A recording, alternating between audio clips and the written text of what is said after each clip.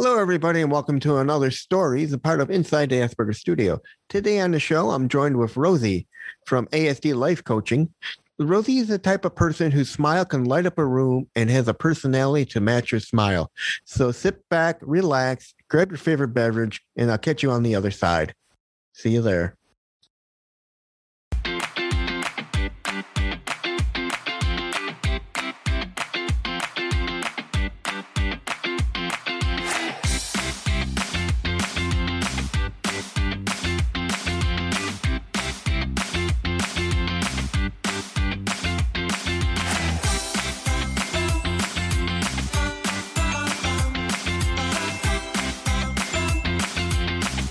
Hello, everybody, and welcome to Stories, part of Inside the Asperger Studio. Today, I'm joined with Rosie, who is got the biggest smile in the world. I'm hoping you guys can see her. You'll see her on my YouTube channel. But if you can't see her, I'll put up a good picture of her. She's also got a personality to match that smile. Welcome to the show, Rosie. Hi, Reed. Thank you. You're welcome. Great introduction, by the way. Thank you so much. You're very welcome. Let's start out very simple. Where'd you grow up? I grew up in New Jersey, a little town, Metuchen, very small back in my day. Very small, like less than 4,000 people. Wow, that's a really small town. Small town. Everybody knew everybody. So it's one of those towns where someone sneezes that everyone says, God bless you. Absolutely. It was like Mayberry. We all knew each other. We all looked out for one another. Great little town. What was it like growing up there? It was good. It was good. You know what? The neighborhood kids played outside. We all played together. There was no, you know how they have like the groups, like, you know, this group and that group. We were just all friends. So there was no cliques anywhere. Everyone was just one big group. Everybody was just one big group. We were like, they called it the Brainy Borough. That was like the nickname. And, we just were very all bonded together. You know, it was cool. It was nice. That's pretty cool. I mean, not a lot of people can say they have a very tight knit friendship with when they were in school, because when you're in a big town, you have everyone in their own clique and it's hard to make friends. Where you had everybody in one big group, and it just absolutely. My graduating class, I graduated high school in 1980. Was 156 kids, I believe. And now they're like thousands of kids graduate. So that blows my mind that we had such a small class, and we, all first name basis. We all knew. Then the brothers and sisters came up. We just, we all just hung out. It was nice. It was real nice. So it was kind of like the school where teachers knew generations upon generations upon generations. Most definitely. Yes. It was almost like here where my brother went to high school and the teachers knew me from my brother. From him. Yeah. Everyone knew generation down and down and down and down. Yep. And I memean, it wasn't rare to run into like one of your teachers at the, the pharmacy or the food store. And, it was like, hi, Mrs. So-and-so. And, you chatted, and it was just like that throughout the whole town. And we walked everywhere. There's no buses. It was a 2-mile radius. The town was 2 miles by 2 miles. So we walked everywhere. No school buses, no. So what was your relationship like with your parents? I had a very good relationship with my dad. I'm one of three. I'm the middle, older brother, younger sister. Not to get too personal, but my mom was a tough cookie and we bumped heads a lot. So you can kind of see that toughness in you, because when I see you talking in the group, you feel that tough love coming from you towards everybody. That is my whole approach, I think, to everybody, to life in general. I am just a very independent, very strong, very headstrong. I could be flexible. I listen to people, but I'm definitely not a pushover, not a coddler. I am pretty tough. Yeah, I can tell. You're almost like Jaclyn. You say it like it is. I do say it like it is, and that can work against me at times, Reed. It can. Yeah. Anyways, did you have a smooth transition from teenagehood to adulthood? If you asked me at that time, I would have said yes. But looking back, I have to say no. Reed, I got married very young, 21. Wow, that is young. Yes. Engaged at 19, married at 21. So thinking that I was an adult, you know what I'm saying? Like thinking that, hey, I'm, 19, I can get married if I want. I could. And looking back, oh my gosh, no. So it seemed like it was smooth. I got married. We bought a house. A couple of years later, I had my daughter. But it was, had I done things and waited longer, I think things would have turned out differently for me. So looking back, the advice I would give to my younger self would be, don't rush. Don't rush to be an adult. You have plenty of time. I should have continued with higher education. I should have traveled. I should have done things. But, you think about it, that's a great message for the youth of today is don't rush into adulthood, into marriage, because a lot of girls and guys in relationships, think, we can handle marriage life, but marriage life is so much harder than your teenage life, because now you have bills, you have to figure out making a living, not just for yourself, for both of you. And then if you have a child, then it's 3 of you. And then you got to worry about raising this child in not poverty, but in a place of love and honor and respect. And then you got to raise that child to the right standards. And prepare for their future. Somebody's counting on you to provide for a future for them. So, when you're starry-eyed and, 18, 19, 20, you're not thinking that way. But looking back, like I said, thank God everything worked out. But, I would definitely advise younger people today that are rushing into it. There's plenty of time. So you still talk to your daughter today? Do I? I'm sorry. Are you and your daughter still talking? We just got off of FaceTime right before I spoke to you. So what does she do? My daughter's a teacher in Delaware. Cool. Yes. Cool. She's at Delaware School for the Deaf. She is their good for her. Elementary head of her department. She's very good. She's my pride and joy. Off the old block. She's Thank you. She's awesome. All right. What makes you feel inspired or to be your best self, Rosie? To be my best self. You know what, Reed? Like, I am not a person, like, I love to read. So don't get me wrong when I say, like, I'm not about the books. When I learned to do something, working with kids, because that's what I've done for my entire 27 years this July, working in education, special ed. Yeah.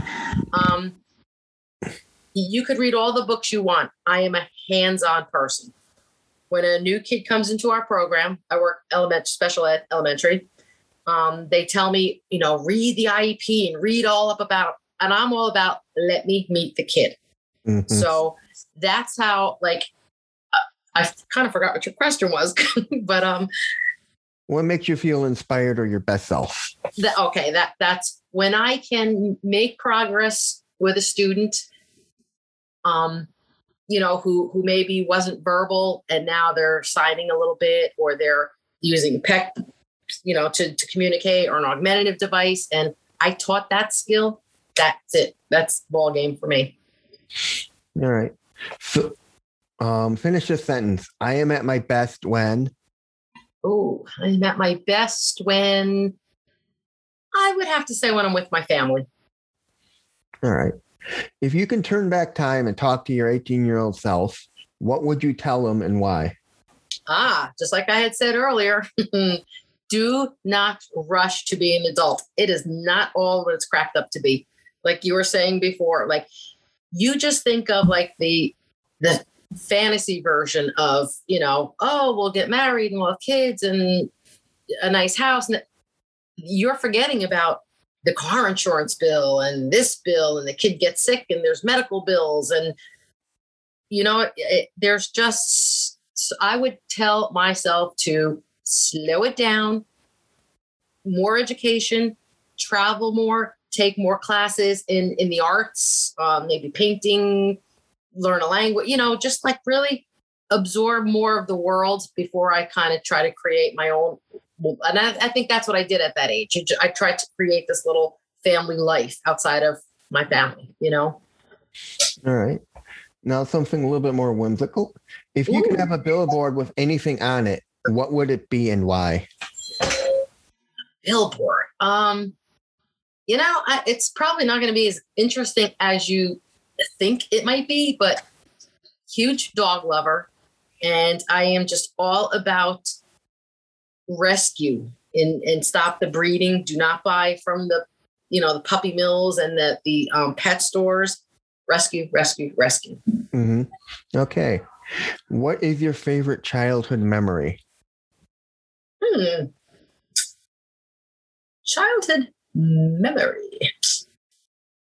It's kind of hard, that's kind of a hard one because childhood is from very little to, in my opinion, like 12 years old, but I would say probably my birthday was maybe a few weeks away and my parents were, they picked me up from, went to CCD classes to make my like communion or whatever. And they both picked me up, which was odd because usually one or the other did. And we weren't going home. And I was like, where are we going? And we went to the bike shop in town and they bought me a bike, a 10-speed. So that was a big whoopee deal back then. All right. Tell me about 3 influential people in your life and how they impacted you. I would say probably the most influential person in my life was my grandmother, my paternal grandmother, my father's mother. Mm-hmm. She lived to be 94. She was in politics. She was in the union. She worked 2 jobs. She was independent.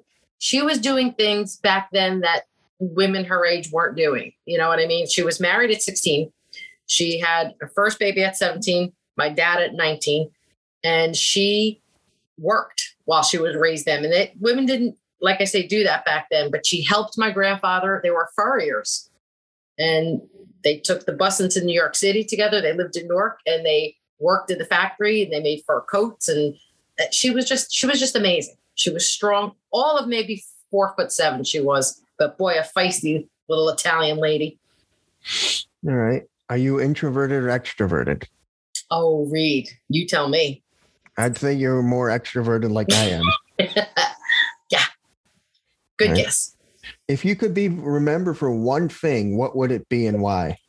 Oh, I would like to say that I hope that people remember me for kind of like, this is the thing about me. You could put me in school, in church, at a ball game. I am the same. What you see is what you get. And people either love me or hate me. So I kind of hope that I don't feel like I'm ever really like nasty to anybody, but if you ask my opinion, you're going to get it. You might not like it. So I hope that people will remember me for being like kind of honest and making them laugh and kind of uplifting. I hate the downer stuff. I don't like the downer and I try to liven up things, Mm-hmm. And now comes to the part people want to hear your story. How did you get involved with Jaclyn and your friendship with her? I've known Jackie a long time. I say Jackie. I don't do the Jaclyn, and she doesn't call me Roseanne. So that's we had met. I was very much into working out and getting in shape, staying in shape, blah blah blah blah blah. This was years ago before I got old. And I met her at the gym. When I signed up for the gym, the woman who was signing me up called her into the office and said, "Oh, Jackie, come here." And she came in and she introduced us. "Jackie's been working out here. How do you like it? This girl's thinking about joining." And Jackie said, "I love it." Blah, blah, blah, blah, blah. Signed up and I worked out every single day, like an hour or so a day. She did as well. So when you start seeing people, so we're on the treadmill together and we start chit-chatting. And, what do you do for a living? I told her I work with kids, on the spectrum, special needs, my whole career. By then, I was only working 14, 15 years at that. So that's how long I've known Jackie, since I'm 27 in. But And she says, oh, her husband's on the spectrum. And we just struck up this friendship. Then we started running 5Ks together. And then it's funny because when she was having this brainstorm about putting her agency together and what she was doing, I was with her every day. And she was telling me as we're working out, telling me the process. And she would say to me, what would you do if you had? So, and at that time, I was also tutoring. They didn't really call it coaching. It was tutoring. So I was taking teens out into the, into Target and where and shopping and, just getting into the whatever and helping them socialize.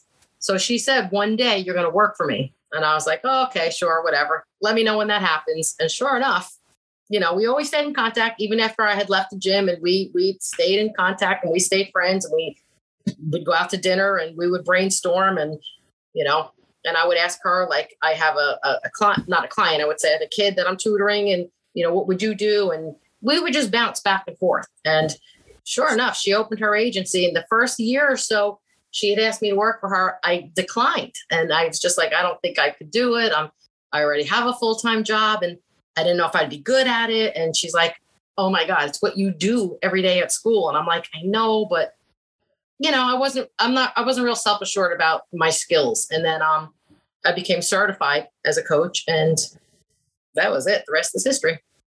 Now, what people don't know about Rosie is just from hearing her, she's got tattoos all over her. What is one of your favorite tattoos? What stories? Because a lot of people don't realize every tattoo's got a story behind it. You just don't walk into a tattoo shop and say, I like that tattoo. I want it. Every tattoo has got a story. Yeah. And has to have a meaning. Is there one that you have that is your favorite? Well, oh gosh, Reed, I let me tell you, I know it's the culture today, but when I was 16, which was 40 something years ago, that's when I got my first tattoo. And that was like unheard of. First of all, I was underage. I was a girl, and I don't know. I just always liked them. And I got a tiny little rose on me. It has long since been covered. And I have my daughter and my two grandkids, tattooed and whatever. So I would say they're the most special because, people say don't ever tattoo a name on you. Mm-hmm. Daughter and grands, absolutely. Well, I know that feeling. My brother, his first wife, he got her name tattooed on his ankle. They got divorced. He had to get covered up with a whole new tattoo. Yep. And he learned his lesson. But he loves tattoos too. He's got on one arm, he's got a letter from my grandfather because he was close to. In his handwriting, he's got Chinese writing on an arm that says good luck. He's got a panda on his ankle with holding a volleyball because he played volleyball. And then my nephew, my youngest one, got a tattoo of the date in Roman numerals of the day my father passed. Because he was close to my father. I like when they're very creative like that. I would have to say back to my favorite one. Of course, I have to mention the kids' names, but I have like the I love you in sign language because my daughter and my grandchildren are deaf. Oh, wow. So, yes. And my son-in-law. So I have a whole deaf family. You had to learn ASL. I am fluent in ASL and taught several classes. So maybe you should teach the group one day. I actually took a class and Jesse was in it, which is a client. Yeah. So Jesse did really well with it, but that's probably my favorite because it's the I love you and it's a heart. But you know what? I also ride a Harley. So I have a lot of like skull and like bikery tattoos that, love. Anyways, we come to the part of the show that everyone wants to hear, the questionnaire. All right. What is your favorite word? I struggle with these kind of things. Favorites are hard because I love words. I love talking, but I don't know, maybe like the word celebrate. Cause I like yay, or, or freedom. Like I love that kind of stuff. What is your least favorite word? Least favorite word. Everybody says moist. That doesn't bother me. I don't know. Least favorite word. I don't know. I would say inequality, maybe. What turns you on creatively, spiritually, and emotionally? Ooh. Creativity. maybe like music. I do love my music, and I love riding with I have a stereo on my bike. So I love that. I could just be in that zone, and just, I would say that really puts me in a great place. What turns you off?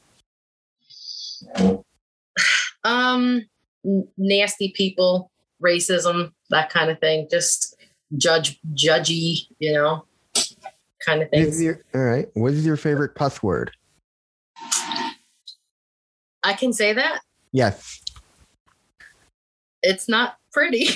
Go for it. Francesco said asshole, so that's Miles. See, he was being kind.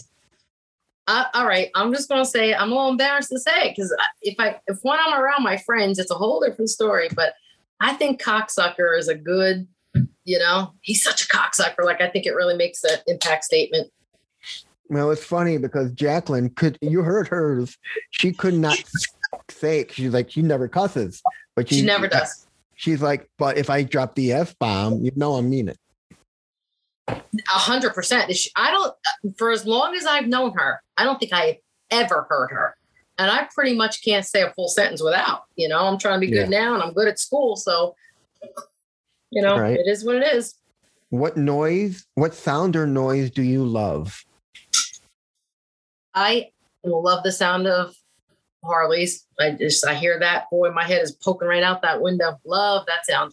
What sound or noise do you hate? I think probably the noise I hate the most is when trucks back up and that beep, beep, beep, or babies crying. Because the fact that a baby is in distress on any level just is very uneasy for me. What's your favorite color? Blue, since I was a little kid. Easy. What's your least favorite color?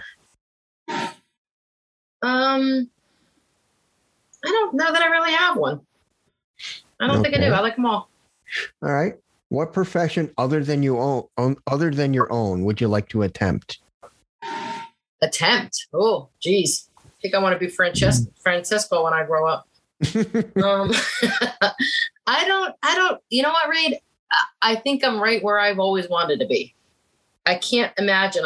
I've loved kids and I've worked with kids my whole career, and I don't think I could really do anything else. What profession would you not like to do? Would I not like to do? Probably, in all honesty, I don't think I would do well, like I guess they're like social workers, and they go into homes where like DIFUS and, there's domestic violence and kids are abused or neglected. Yeah. Mm-mm. And if heaven exists, what would you like to hear God say when you arrive at the pearly gates? Well, in my opinion, heaven does exist. And he's going to say, I'm glad you got your shit together, because we were worried about you for a long time. And lastly, when you arrive at heaven, who would you like to meet? Wow. My grandmother, my dad, and my husband that passed. I hope he's there. And that's it. Thank you, everyone, for listening to Stories with Rosie. And make sure to tune in for the next week's episode. And I'll see you the next time. And that's it. Thank you. Bye-bye.